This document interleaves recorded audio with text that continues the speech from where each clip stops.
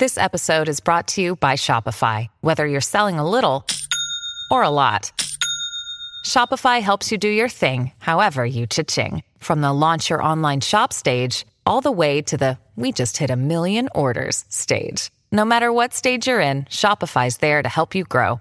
Sign up for a $1 per month trial period at shopify.com/special offer, all lowercase. That's shopify.com/special offer.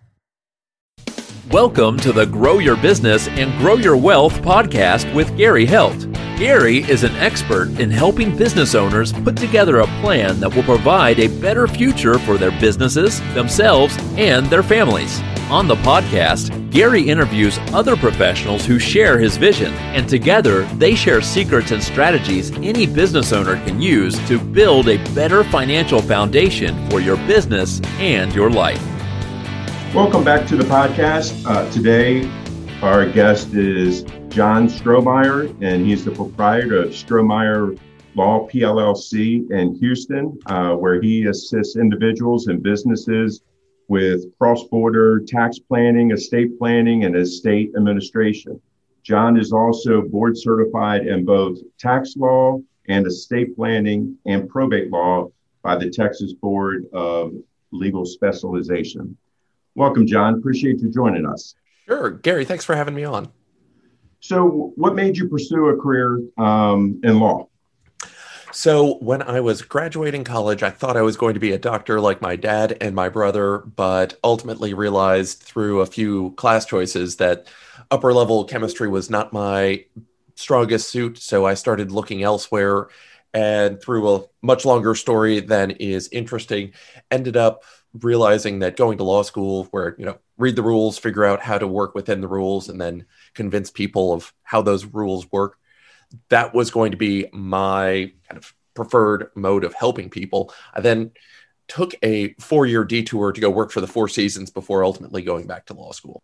So what made you pick your specialty that you're doing now? So I started off thinking, because of my background in science, I would end up being an intellectual property or IP attorney, working patent law, things like that. It just wasn't that interesting to me. I took the basic class and realized that the things that I thought were interesting really didn't have much of a future in them, which is fine. There are plenty of other people who have their careers in it, but I realized that I enjoyed working in tax, and I started taking tax classes, enjoyed them, took some more tax classes, still enjoyed them, took some more, ended up after graduation going and getting a master's in tax law because I enjoyed it that much. So 3 years of law school wasn't enough. I needed that fourth. So you're a real glutton for punishment. Yes. So what was that time where you kind of have, decided, okay, I really want to go out and do this on my own. And why did you choose to do that? So I initially wasn't going to have much of a choice in it. I graduated law school in 2009 and my LLM in 2010. So I thought I had dodged that 2009 turn down by sticking it out, hiding out in school for one more year. Turns out I didn't. It was still there waiting for me at the end of when I graduated in 2010. And there were no jobs. So I thought I was going to be working for myself right out of law school. Now, I ended up finding a job, which is much better to have somebody else take on a lot of that risk for the first few years. I jumped between a few firms a few times, but it wasn't until I'd been practicing for almost a decade that I was finally, I think I can go out and do this by myself. So tell us, what are some of the things that your clients aren't asking you when they first come in to see you that you really wish that they would ask you? Oh, there's an entire YouTube series of the questions I wish clients would ask more, but it's we've signed documents. What do we do now? It's, so many of them think, well, this document signing means everything's handled. And really what I try and get clients to understand is documents help, but ultimately clients don't care if I give them a will or a living trust or a singing bush that tells everybody what to do once they've died. Their plan is something that does need some kind of regular care and maintenance, because it's not It's not the sofa that you bought a decade ago that still fits in your house that you're in now, and will probably fit in the new house you move into in a few years. It's, you're going back, taking a look at it to see, well, what's going to pass under this will or trust? Have we put the assets in there? Have we checked to make sure that we haven't gotten any new assets? It really is. It's not just a document problem. It's making sure, does the plan work how we think it does? So lots of times what I have found also is that lots of times with the trust and wills and these plans that are put together, people don't understand that, and I'm going to say that they're living, breathing documents, and that they change over time because of your situation. And I've really found that many times people don't change, Right. along the way. So what are, in talking about that, what are some of the biggest fears or concerns that the clients come in to you with, and how do you address those for them? A lot of times clients just think they have a lack of documents problem. It's just, have the lawyer throw some documents at it and it'll be fine. And that's not the issue. It does take, and it took me a while to figure this out. My job is not only to help them come up with the plan, but I need them to help see what their plan is and what it looks like. Because it's not, it's not just as simple as, well, leave everything to my spouse, otherwise to my kids. That's 98% of people's plans. I know that before I even sit down with people. It's not surprising when people tell me. And so they get caught in, well, I'm just simple because that's my plan. It's like, well, sure, that is. You don't need me to help you with that part. It's, you've got the plan roughly outlined, but now how do we match where you are with where you're going? Sure, you want your kids to get equal shares, but what does that look like? And how are we going to plan around one kid who needs more help? If you've got young kids, what does that actually look like? Because so many times people think, oh, well, I've just, named my 3 kids as beneficiaries of the 401k, but they're 3, 6, and 9. Right. That's going to cause a lot of other problems, even though you're going to end up leaving assets to your kids in equal shares. It doesn't adapt. Your specific details are going to cause bigger problems and bigger headaches later on because clients don't know what to look for and don't know how what they're doing will cause bigger problems. So, I think so many times, the people come into your office or talk to you, and they're looking at, they're just looking at asset protection. What are some of the other things that they need to worry about when they're looking at this besides just asset protection? There are a number of things, we're always thinking about tax planning. So I'm primarily thinking estate and gift tax issues. Mm-hmm. And right now people think, oh, well, the exemption is 11.58 million. And then people get in their mind, well, it's 11.58 million for me and my spouse. But the problem is it doesn't work that way. The tax, estate and gift tax, I'm telling clients, at least for right now, once you hit 5 million, that's when we need to start thinking about it, because you're in the zone of being potentially taxable for estate and gift, because in 2026, the exemption comes way down. And that's assuming there are no changes to the law between now and then. Joe Biden has proposed a $3.5 million exemption, which means, my $5 million mark is going to come down to 3 million. Right. If that gets passed, because we need to be thinking about it before you hit that limit.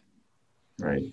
What about things, people always talk about, oh, well, for their parents or something. It's like, oh, well, I have power of attorney all over my parents' stuff. So when they pass away, I can take care of everything. What tell us what the problem with that is. Yeah, well, the problem is those powers of attorney are only good while the principal, the person who signed it and authorized the agent, the person authorized to do transactions, is alive. So once the principal passes, that document is no longer any good. It doesn't matter what you authorize them to do. The estate is now the owner of those assets. At least, here in Texas, I know some of the other states have some slightly different rules, but generally, once a person passes, those assets are no longer, those powers of attorney are no longer any good. I mean, obviously the medical power, there's nothing else to do, but a financial or a durable power of attorney that says you can manage this asset, you can sell and buy, doesn't matter. The principal has passed. They can no longer authorize anybody through that power of attorney. You're looking at a will or a trust agreement that would manage assets.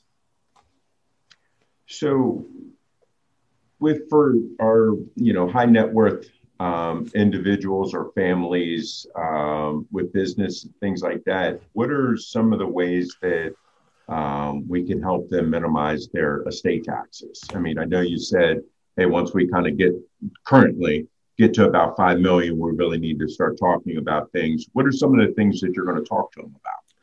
So a lot of people think that, we need to jump right into the deep end of the pool for estate tax planning. Let's do the complicated trusts with all the acronyms, the CUPERTs, the GRATs, the rolling GRATs, NIMCRATs, NICRATs, all those fun things. But I want to progress my clients through the free and easy options first, because we can still do a lot of planning with the things that don't require setting up a lot of additional structures. If a client's, if they don't already have a lot of if they don't have the infrastructure to handle a new trust or something else like that, that's going to fall to me, and I've got to make sure that this plan goes out as it should. So it's much easier to start using things like the annual gift tax exemption, the exclusion, the lifetime gifting for medical and educational. We can do a lot of gifting with that for a lot of families. And, even I've got one family right now with $11 million. They're twice what my limit is. But what I don't want them to do is give things away to their kids right now and potentially put the, grandparents in the position of having to borrow money back from the kids or be in retirement and have to say to the kids, well, we gave you too much. Can you give some of that back? I really want to make sure that my clients, it's worth planning to, have some risk tolerance for estate tax, because even though there's a chance that the exemption could drop by a huge amount, we still want to make sure that our clients aren't mad at us for pushing the, give it all away, use that exemption right now. And I've got another client who's at about 20 million, but she's in her early 40s. Sure, she's going to, we expect her to live a long time. I don't want her giving things away to her kids right now, because the odds are she's going to be around for a while, and we can just kind of do the small gifts that add up over time instead of, oh my God, push $5 million out because it may never come back. That's going to affect her lifestyle. And that's part of my job, is to kind of take into account, it's not just the tax burden, it's what are the other things going on in the client's life that we should be managing. Right. So can you explain about, the portability and why it's important to use it? Sure. So I actually don't use a lot of portability. The reason it's good is you get to port over the remaining or unused deceased spouse's exemption amount to a surviving spouse, which is a good thing. You get to get the benefit of it. The downside is you can't port over the GST exemption. Mm-hmm. So it's good if you're going to be making gifts to your kids, but if there's a chance that it will end up in the hands of your grandkids, we potentially don't have enough exemption there. So what I'm usually looking at is how can we, we're including options so that we can take advantage of all of that exemption, not just the estate tax. Right. So it's a call. We want to look at where you are and what we think is going to happen. And I still have plans that we're doing portability with, but for most of my clients, we want to make sure that we're not leaving that tax exemption on the table. Right. What what are some of the biggest challenges that you're facing right now? Oh, goodness. There are a lot of challenges, Gary. Where do I even begin on those? I mean, from a planning perspective, it's getting clients to see that, like life is going back to normal. It's I hate to say it, it's cliche at this point. It's our new normal. Things are still getting done. And so this work still needs to be done. We ended up having a 3-week pause where there were no new calls for the last 3 weeks of March. Right. And that was terrifying. And then, I mean, literally it was April 1st, the phone started ringing again. And having clients realize, we still have to go through, move forward on all of this. And you've got to have some sort of plan. That the worst part is when I've got clients who just drag out some of the smaller decisions, the less likely to happen, but we still need to address issues. And it holds up the entire plan. Because if you have a draft document, but you didn't sign it, it's as though you had nothing. So in Texas, how are they handling, okay, you're meeting virtual with someone and the actual signing of documents? Are you still required to, meet them in the office and physically have them sign everything? Or is Texas allowing you to do the signing virtually? We have some virtual signatures for kind of plan protection. I still prefer having wedding signatures with everybody in person. It's just easier to get that done, but we've made do in a few cases where we're allowed to get it. We're allowed to use that virtual signing. Okay. So what I look at is down the line, could somebody challenge this document and say, well, you weren't all together, or you were. And so how can we make it easier? We can do other things where, holographic or handwritten wills are fully viable in Texas. So having those set up so that we don't need witnesses for these documents. I can show up to a client's house. I've done plenty of front door signatures where I'm not coming in the house. We're keeping our distances, but I'm watching from 6 feet away that clients are, they're signing it. I'm the notary getting it signed in front of me, right, and we're getting it taken care of without witnesses in a way that still works with Texas law. And it's been nice to kind of realize there are options that even after we go back, we'll have those in our pocket of it's just easier and for everybody involved. So, since going out on your own here, what are some of the most important things that you've learned so far? And how has that helped you, get new clients? Oh, goodness. So many different lessons learned. I had that first career working for the Four Seasons. So I've always been trying to bring in what I learned from that experience at the Four Seasons, just because, other lawyers, doctors, accountants, engineers, most of us just go straight from high school to college, whatever grad school there may be. And then we're right in middle management with no practical, basic job experience that lasted more than 2 or 3 months, a summer job here or there. So it's, how can I bring back what I learned at the hotel about structuring representations so that it's easy for not only me as the owner, but me as an employee of my firm, my employees, and my clients, because it's got to work for all three groups, not just me as the owner, or not just putting the client on the pedestal of we'll do whatever they want. We've got to take care of it in a way that it's sustainable for them and for us. Right. So who's your ideal client, and kind of what are the pain points that they usually come into you with that you're able to help them alleviate? Yeah, we work primarily with 3 client groups, high net worth, estate planning, and probate. That's where we start. I do a lot of work in international tax. So individuals, either US based with foreign assets, or foreign individuals who have US based assets. And then finally, an acronym I learned about a year or 2 ago, the Henrys, or high earners who are not rich yet.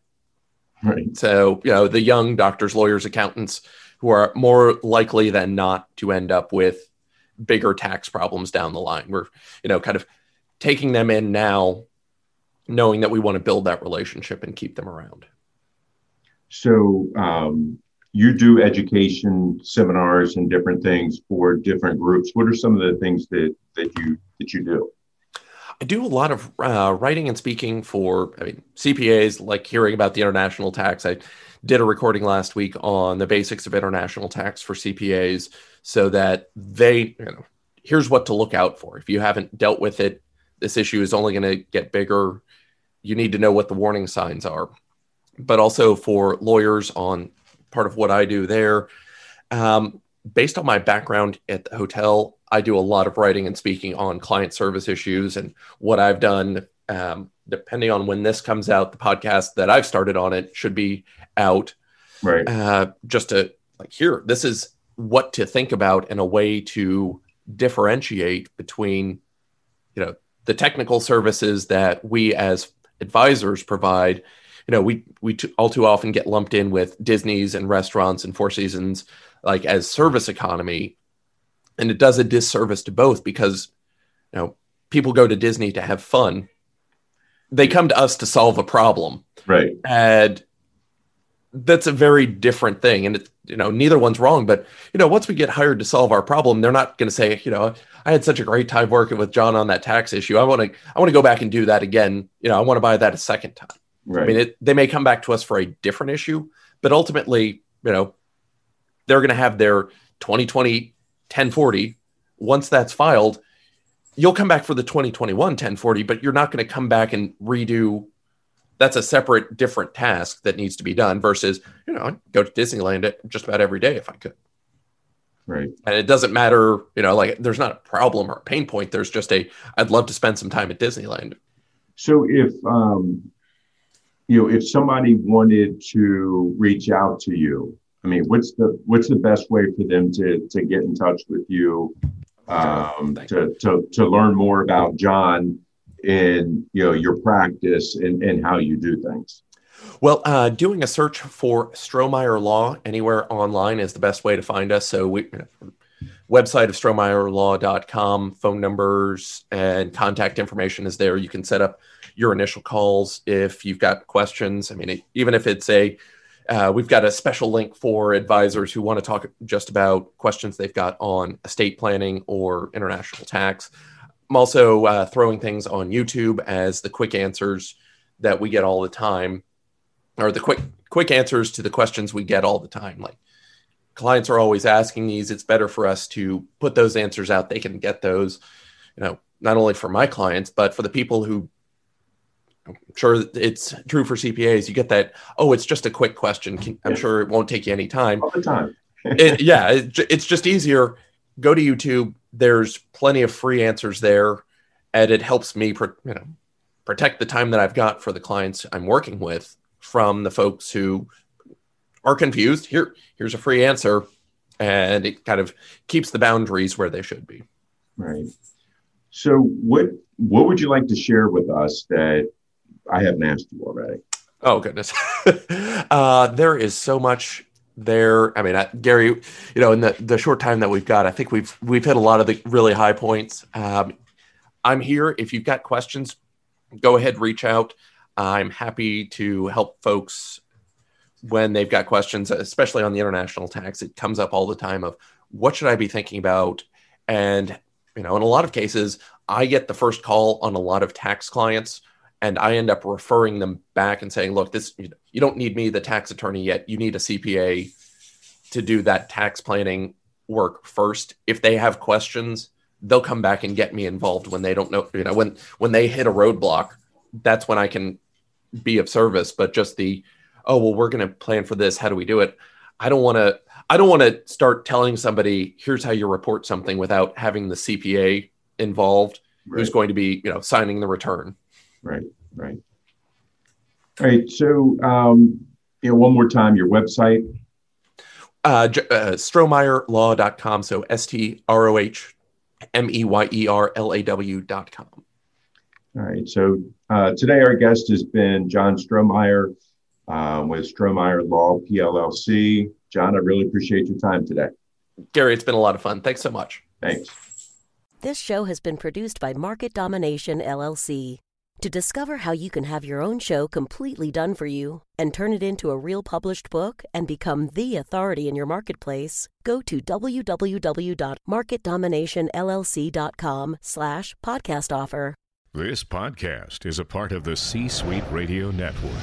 For more top business podcasts, visit c-suiteradio.com.